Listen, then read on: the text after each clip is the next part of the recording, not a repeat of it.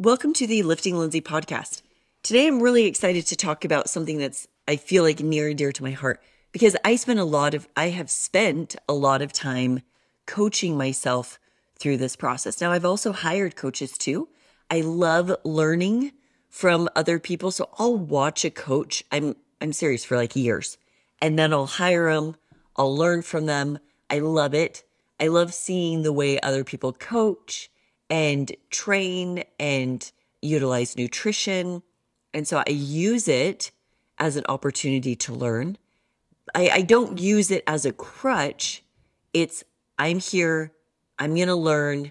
And then when I go back to self-coaching, maybe I'll have a few more tools. And so sometimes I do think that that's how people should start their journey in fitness, is that maybe you do invest, because that's what it is. It's an investment into coaching because it's an opportunity for you to learn. So maybe I'm going to start out by investing in a coach, learn how, like, really watch their patterns that they use for nutrition and training, and what do they focus on? What should I focus on? What are healthy expectations? How long is this really going to take? Use it as an opportunity to really learn from them. Hire somebody that you can ask them questions. So sometimes I'll have clients ask me questions and they're like, I don't mean to question you. I'm just wondering why. And I'm like, well, I don't even care if you were questioning me. Like, good for you for thinking. Good for you. I love it. I love it when people think. So I don't love it when they're rude, but right? There's a difference between being rude and just honestly having questions that you're like, I've always read this. Why are you doing this? Because there's probably a reason. Anyways, I love it when clients ask me questions. And I just feel like if you are going to hire a coach, it's an investment to learn because you're not always going to be with them. And don't hire a coach and then use them as a crutch of, well, I can't ever go without you. No. You're doing this wrong then. Because you have to, in order for you to, in my opinion, really have a good, healthy relationship with yourself, with fitness, there are going to be times where you coach. There are going to be times where you take a break and you venture out and you do it on your own. And, you're going to make mistakes. You're going to have successes too. Embrace both sides. So there are certain mindsets that don't do very well with self-coaching. And it's usually people who are all or nothing, who are really, really, really scared of any, like, failure is not an option. No, it is. It is, because that's how we learn. So people who are really rigid, it's like, I can't do anything wrong. It's like people who are really rigid end up breaking. You need to learn flexibility. And flexibility is this ability to lean in and out of failure and success. Like, that is like my favorite definition of flexibility. Because if you can lean into failure and glean knowledge, wisdom, and experience from it, then you bring that into what makes you lean into success is actually you leaning into failure. It is that ability to be like, well, I tried this and this and this on my body and it didn't really work. It didn't really respond. Now I've learned and now I have wisdom to be able to change a few things, and changing those things, learning from the failure, actually pushes you into success. So people who are flexible like that really thrive self-coaching. But not everybody is naturally like that. And that's okay. We can learn how to be. And most of this comes down to the mind. If you've followed me for a while or listened to a lot of my podcasts, you've probably heard me talk about there are two aspects of fitness that we need to master, or at least be aware of and know and be striving towards mastery, right? The first is science. We need to know how nutrition is affecting us, how energy balance or, imbalances one way or the other leads towards building, leads towards fat loss, or energy balance is keeping us at maintenance. We need to know these things, how they affect our body. We need to understand training and working out and the differences. We need to understand the basics of you actually don't need to understand the in-depth nuances of all of these things. You actually really don't. For general population, basics are really good enough. Basics, doing the basics plus time lead you to your goal, period. Recently, I posted a before and after picture of my legs. That was something that I really wanted to build. Some people want like rail skinny legs, and that's great. I'm not going to say what people should like or not like. I don't care. But personally, I really wanted more femininely fit legs. I wanted thicker legs. I felt like it would actually make me look healthier in a lot of ways, make me look and feel stronger. That's what I wanted. So that's what I worked towards. And it did. It was the basics, everything that I teach you guys on Instagram, on this podcast. It was the basics plus time. Plus time. And anyway, so I posted this before and after, and people were like, "Oh, how soon can I have that?" And da da da da. And it's like, well, first off, I don't know, because I don't know what your baseline is. We all start at different baselines, right? So to look at somebody's before and after and say, well, that's like, oh, that only took them 3 months. I can get that in 3 months. Well, what's your baseline? Is it the same exact as theirs? Do you have their same exact genetics? Do you have their same exact mindset and abilities to follow the plan? Can you be as aggressive as they were, or do you need to work in more of a moderate approach? There are so many things to this. So the science is great, but you also need to master the psychology. And I would actually say the psychology is the most difficult aspect, because I can't tell you how many times people have been given adequate enough plans that if they just follow, even plans from like a macro calculator, just follow it. And I almost hate saying the word just, right? Because that minimizes, I feel like, the effort that it takes. But if one were to follow it, they would see themselves hit their goal. But the psychological game of fitness is what most people actually struggle with the most. And so we're going to talk a little bit about this. I do want to go off on one tangent, because it wouldn't be a Lifting Lindsay podcast if there wasn't at least like one tangent that I went off on.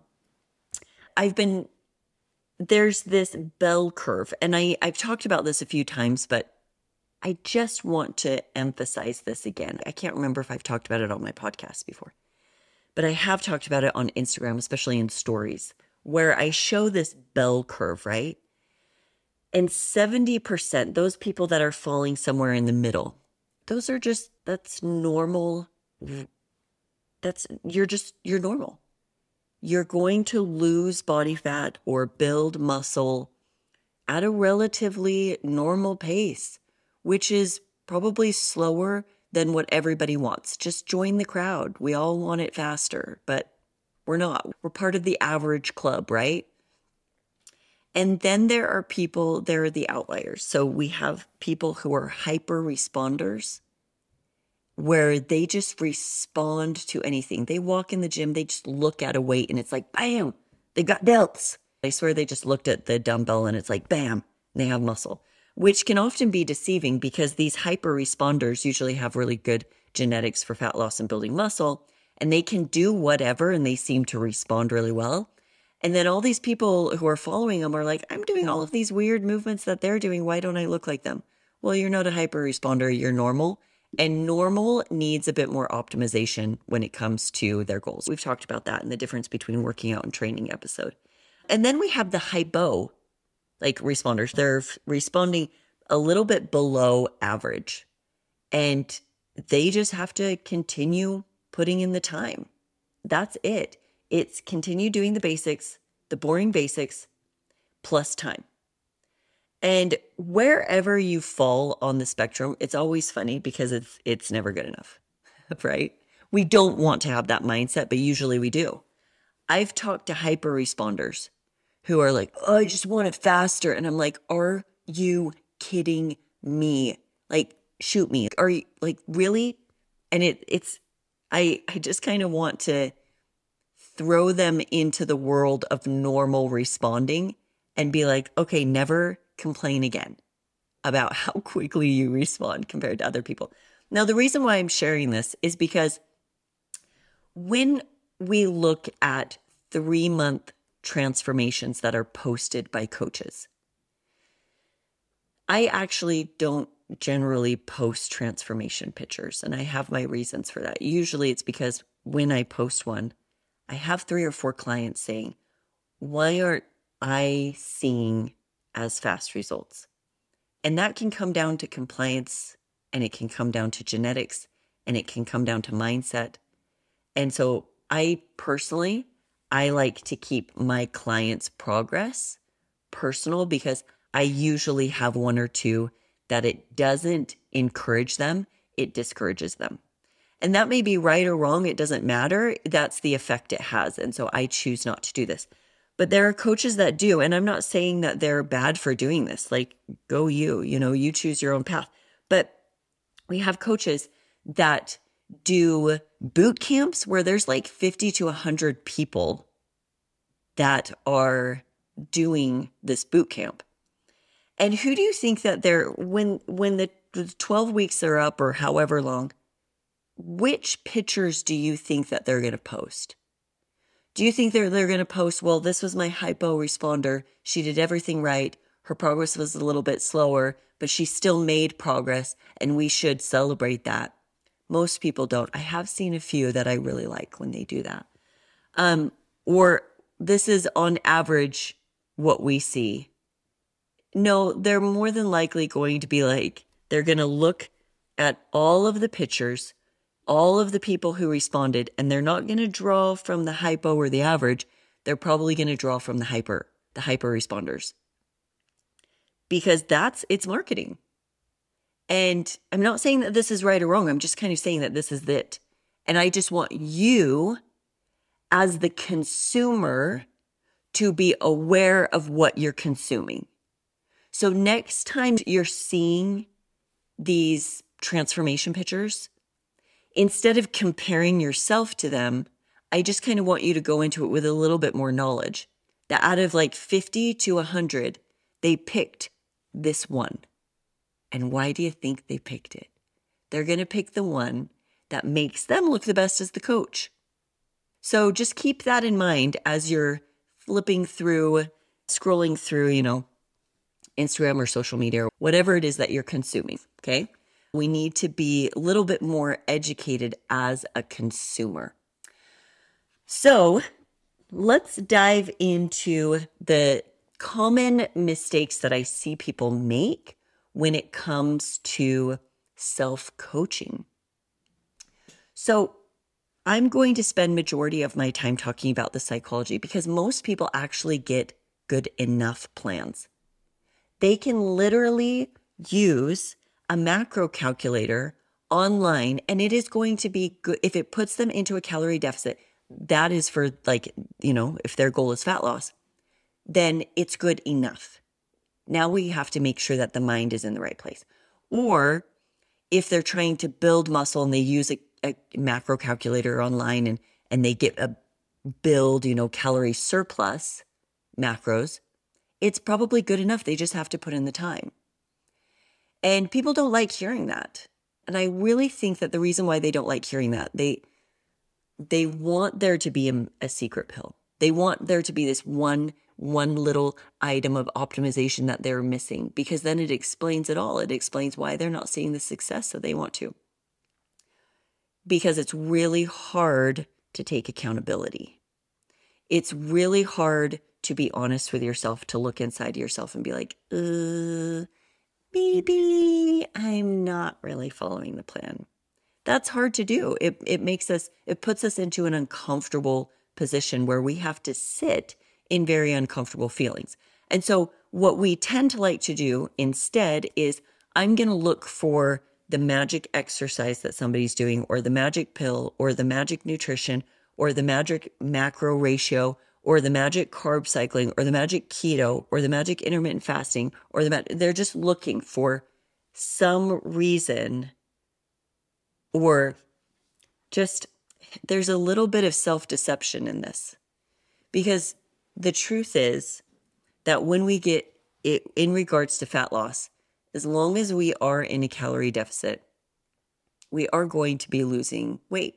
Now, the body makes adjustments as we sit in a calorie deficit. And so sometimes we will have to continue through the diet to move calories down. So the last diet I did was 10 to 11 weeks, and I moved the calories down 2 times. I probably only needed to do it once, but I really wanted to be a little bit more aggressive, and so I pushed them down again. So clients, sometimes in a 12-week period, we see usually adjustments on macros like 1 to 2 times. So the first nutrition plan you get is kind of our best guess. We watch over 2 to 3 weeks, see how things work. We may adjust the initial ones. We may not. They may be good enough. But here's the thing. A lot of times they just don't want to say, I haven't been following it, because they actually feel in their mind that they're focusing so much on it that the effort is so big that they have to be following it. But really, they're just in the diet mindset. Their mind is in a diet. Their body's not, because they're going out on the weekends and not tracking. They are, eating BLTs, bites, licks, tastes all throughout the day. A lot of stuff. They're like, oh, I'll track at the end of the night. And they track and they're like, oh, see, I hit my numbers. Well, you forgot about X, Y, and Z that you ate. And now later. So you think you're being honest, but you're not. So actually, when a client sees a slight plateau in pictures, in measurements, and weight, I'll have them pause and be like, okay, we are going to do a really honest deep dive. Am I being 100%? Or am I being 80%, but I want 100% of the reward? And for my goal, that 80% actually won't get me there. I know that that's taught a lot, that, just be 80%.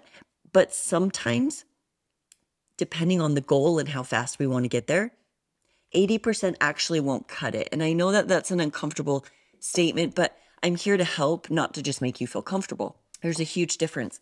So, and that's what coaches do too. And you need to learn to be your coach if you're going to take this path.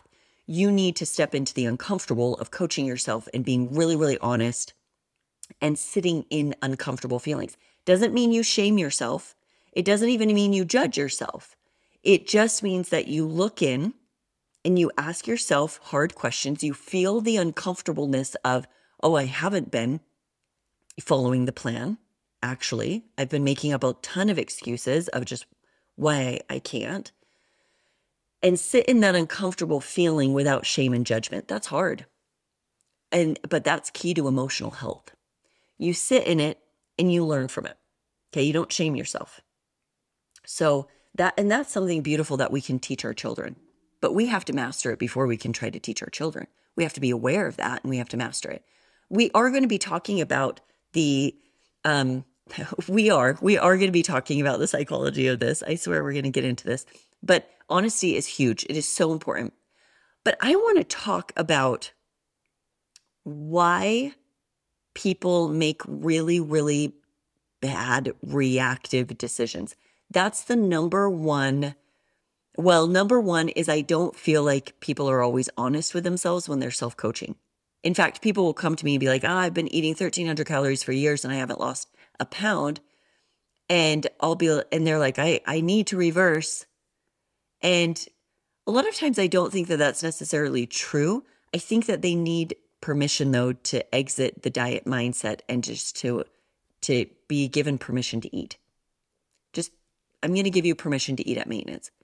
But sometimes I'll be like, okay, well, let's just start at like 1,600 calories.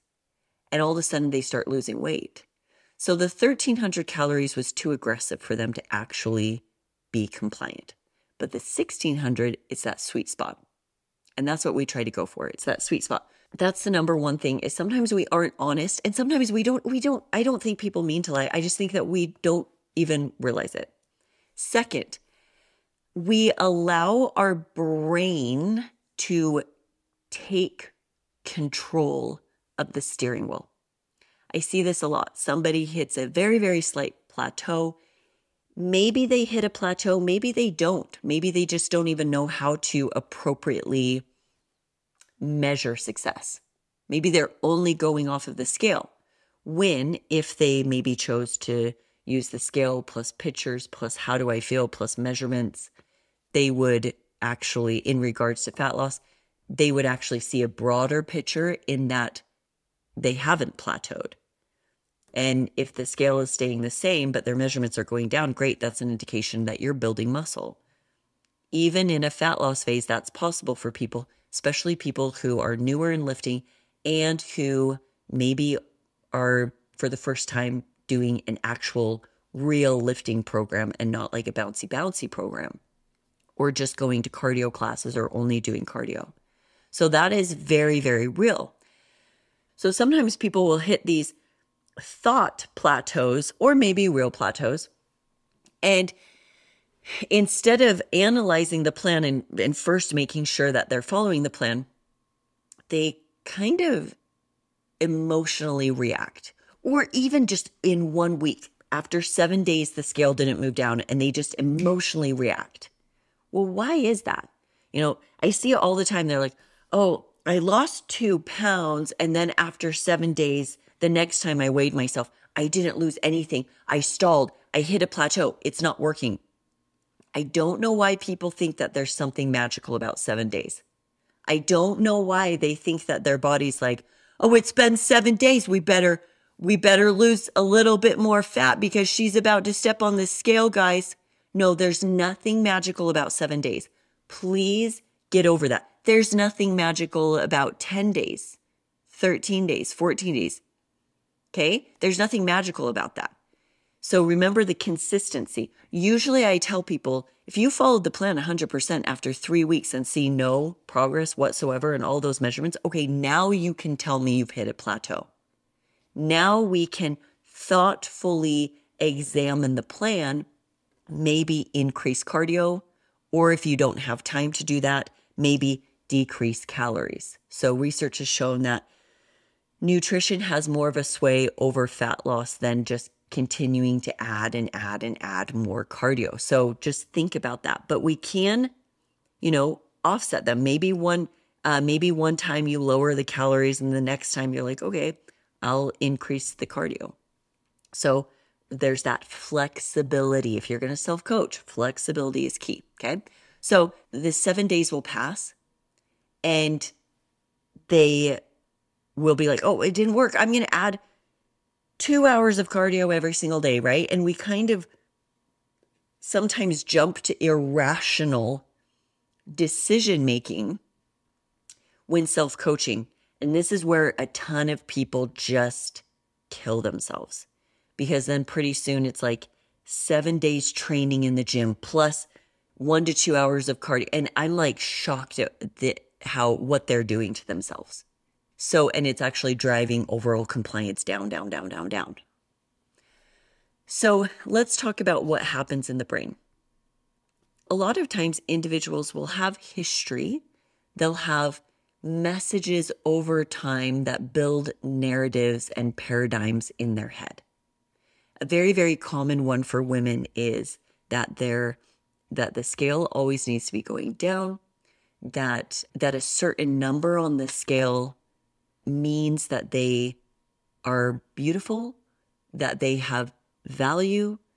They'll tie a lot of things to this number that actually means nothing.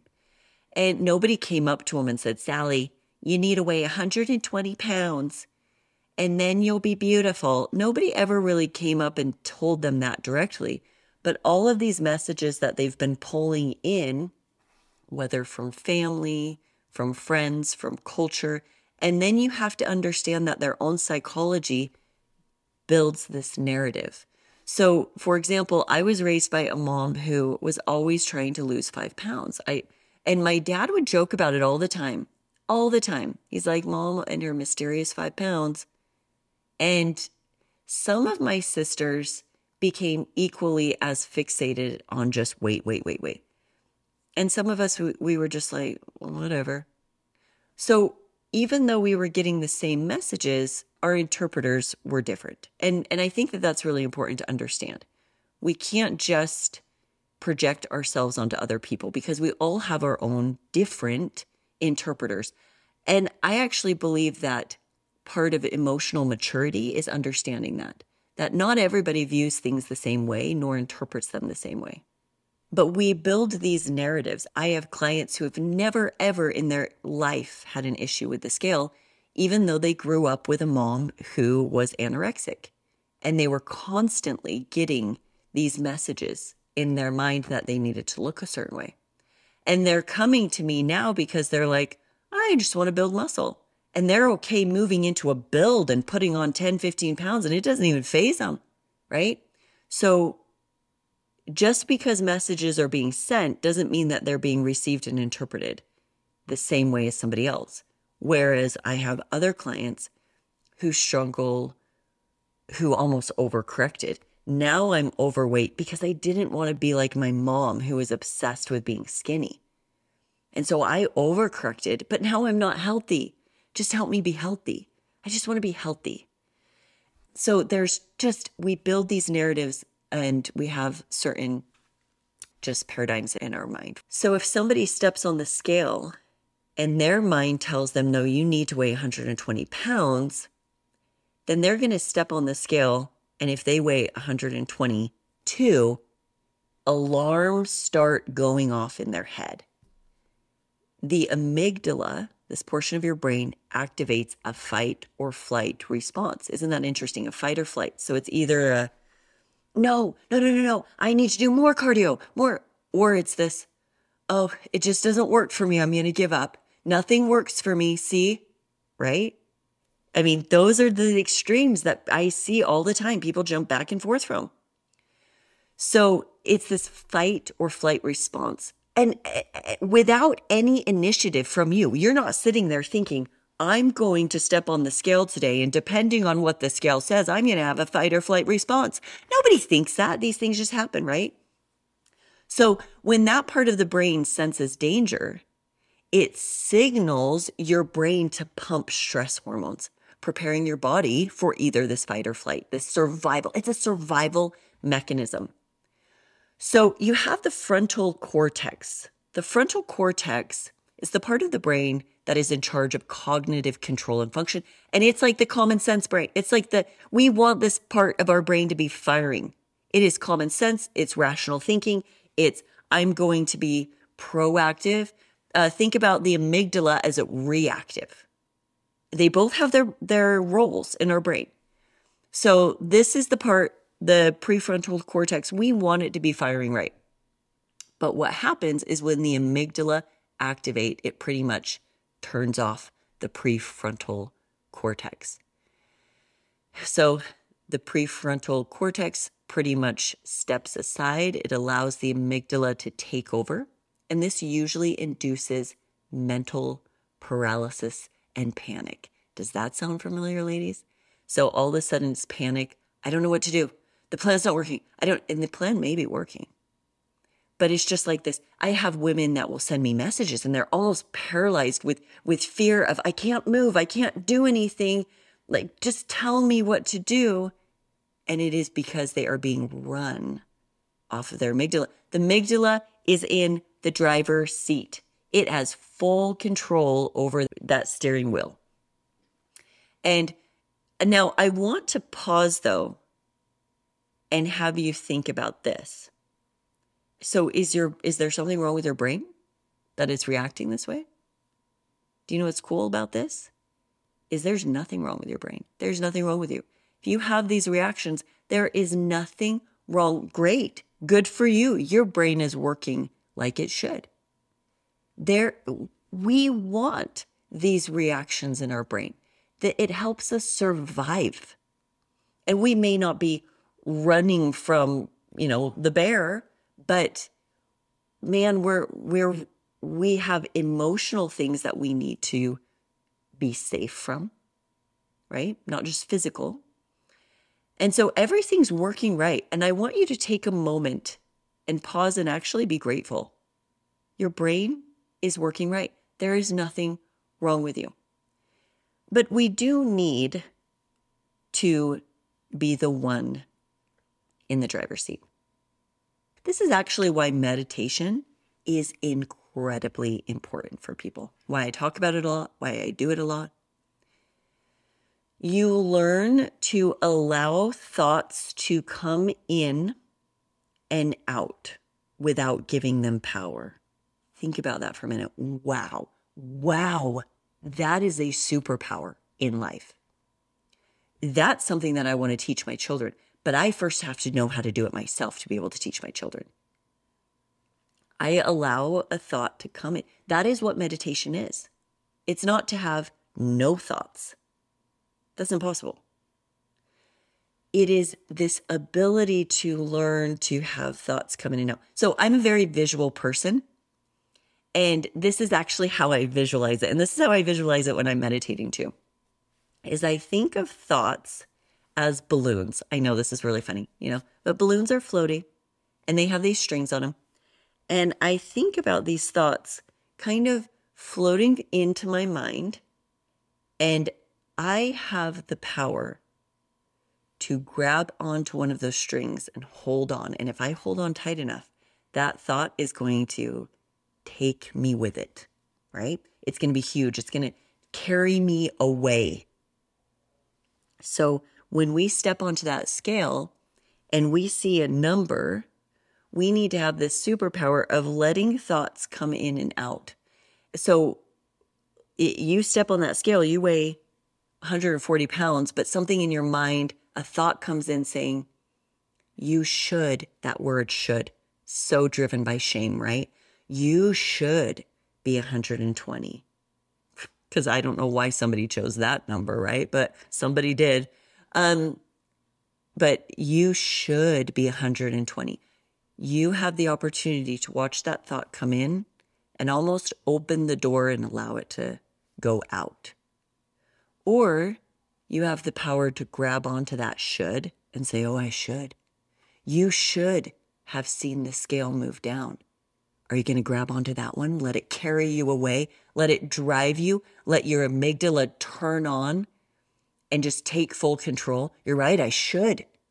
I shouldn't eat anymore. I should fast. I should do a cleanse. I should do 2 more hours of cardio every day, right? That should is a dangerous word.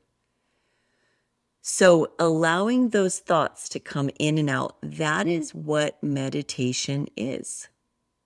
And it's allowing yourself to kind of feel the uncomfortableness that comes with those thoughts. But just let it keep floating by. Don't change anything. Just let it keep floating by. That is a superpower. Okay? Don't let your brain rule you. Every thought you have is not a fact. It's not. It's not true. That's the problem with our world today, is any thought that comes into somebody's mind, they just think, oh, that's truth. I thought it, so it's truth. That's not necessarily true. We need to be careful about that. We need to be careful about grabbing those balloons and letting it carry us into places, getting that amygdala firing off. Few good decisions are made when stress is just, that cortisol is pumping through our body, right? It's really few are. So I want you to think about that in regards to self-coaching. Maybe it's time for you to start meditating more. That is something that I have as part of my morning routine. I love it. It's been extremely, extremely powerful. So just on a personal note, without sharing too much information, I experienced something in my life that was extremely traumatic to me and very hurtful.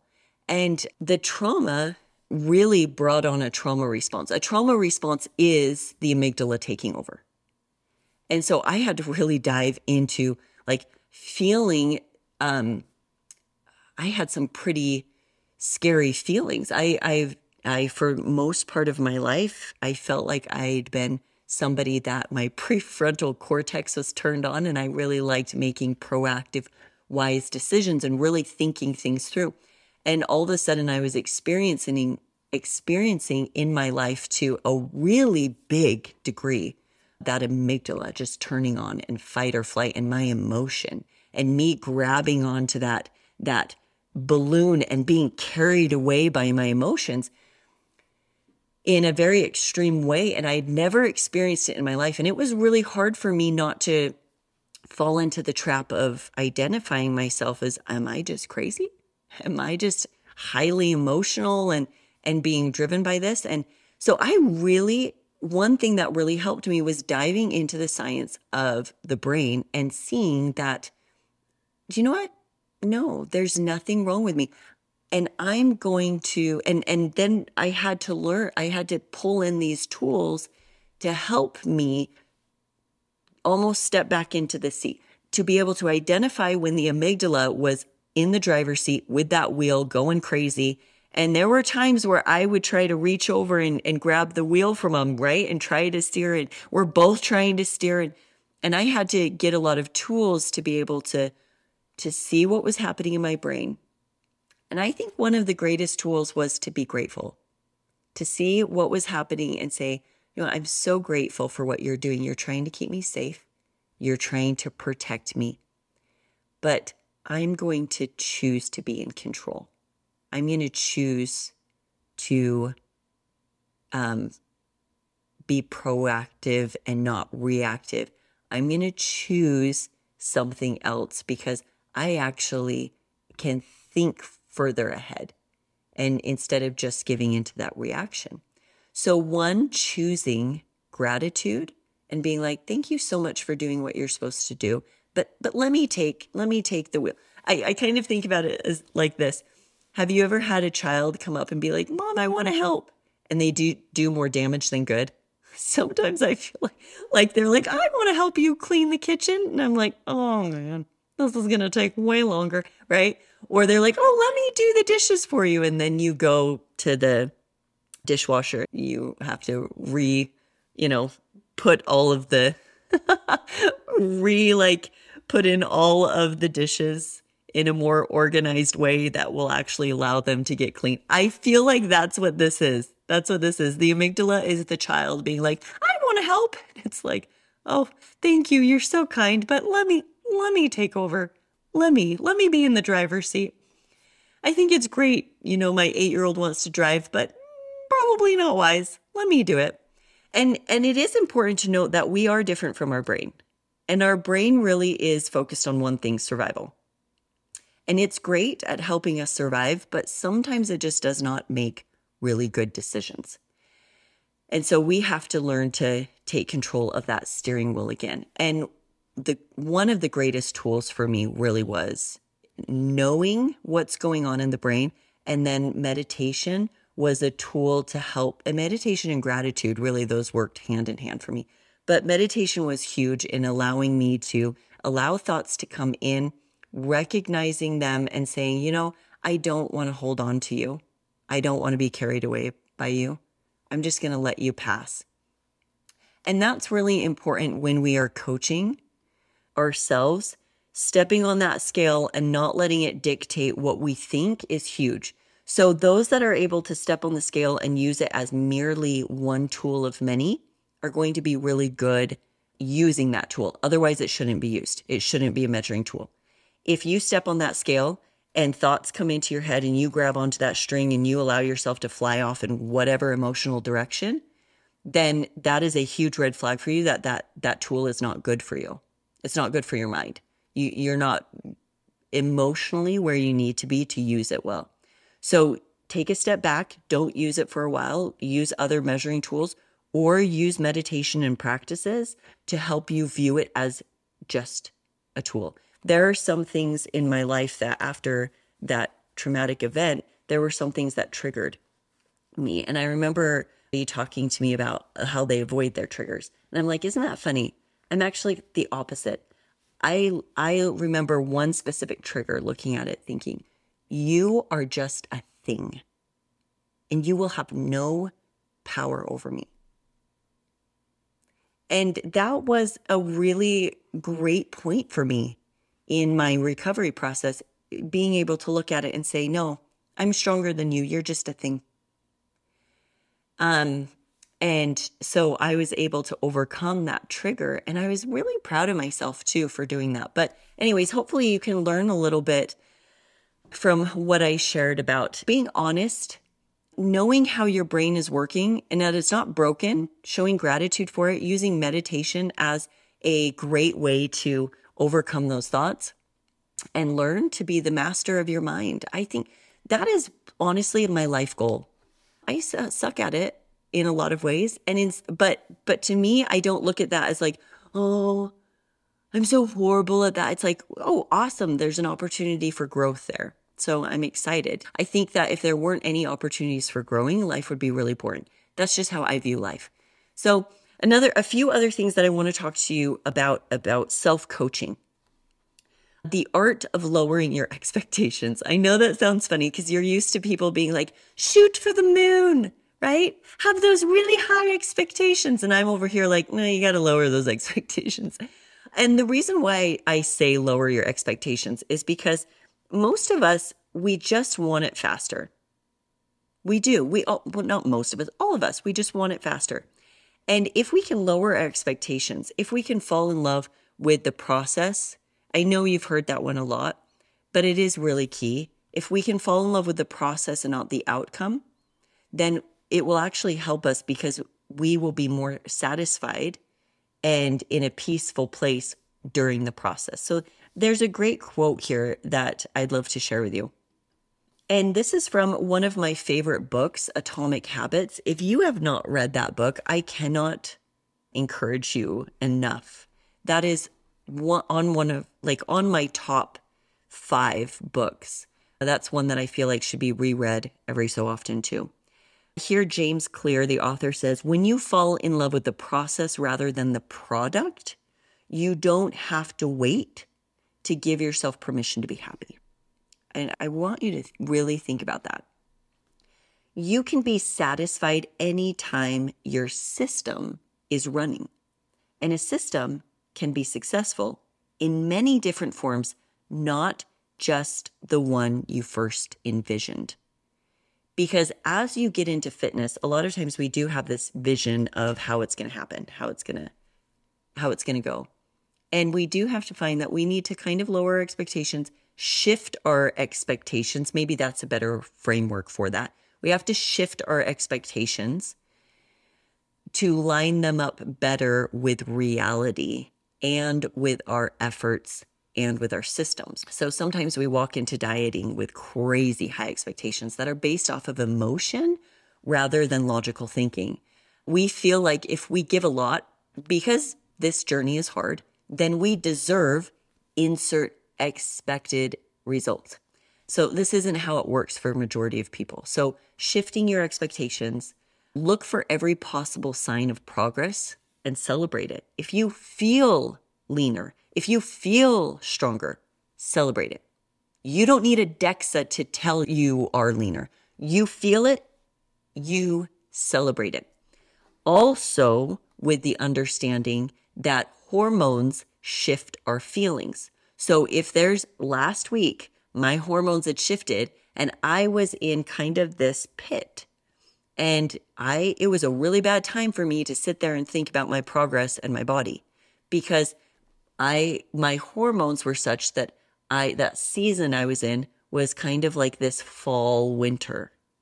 If you haven't listened to my podcast on how women go through these seasons, men go through these seasons of feelings as well. I want to encourage you to listen to that because I feel like for a lot of people, it's very eye-opening.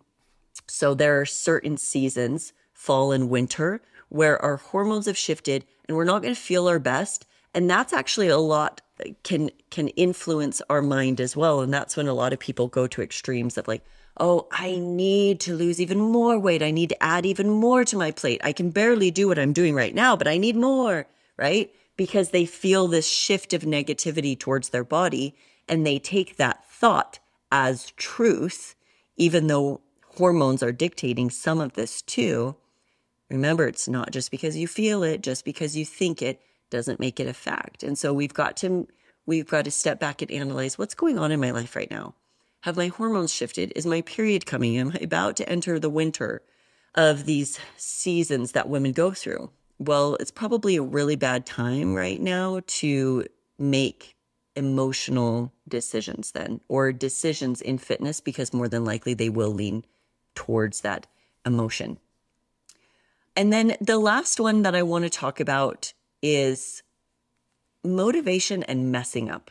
Okay. One, you won't always be motivated, and that's why we need systems. You need to always be doing your systems, but you won't always feel like this crazy high motivation. So research has shown time and time again that motivation doesn't change people, but establishing habits and systems does. And that's what lasts. You will mess up. Guys, I just want you to like breathe that in. I feel like I touched on it at the beginning, that we need that flexibility of messing up, and gathering knowledge will actually, and learning from it will actually propel us into success. A lot of times when my clients aren't compliant, I'll say, well, what are you going to change next week? Well, I'm just going to follow the plan. Well, I don't know. Okay. That we're not learning. That's a sign that we're not learning from the past. We're just forcing ourselves to try to find some motivation to just follow the plan and force it. No. Pause. Why didn't you follow the plan? What was going on in your life? What were the stresses? Were you not sleeping very well? Were you trying to eat like a bunny rabbit during the day, which made you binge at night? I mean, there's all of these things. We need to pause. We need to look back. What was going on? Learn from it, and then come up with a plan for the next week. Well, I noticed that my sleep, I was only sleeping like 5 to 6 hours. I was watching all this Netflix. Awesome. Bam. That is a plan. No more of that. Prioritize sleep. Get 7 to 8 hours. That's the kind of changes that I want to hear as a coach, because that means you were pausing. You were looking back at the you of yesterday. You were learning from them, and you're getting an actionable plan that will set you up for success for today and tomorrow. So hopefully my Lindsay's ramblings today have at least one or two things have encouraged you or taught you, helped you be a little bit more aware during this process. I think awareness is huge. When we start becoming more aware, then we are aware of the real changes that need to happen. So hopefully this has been a helpful podcast for you. Thank you so much for joining me today on the Lifting Lindsay podcast. If you have any questions, please don't hesitate to message me on Instagram. You can follow me there at Lifting Lindsay. If you have any questions about my coaching or my training app that offers optimized training, then visit my website at liftinglindsay.com.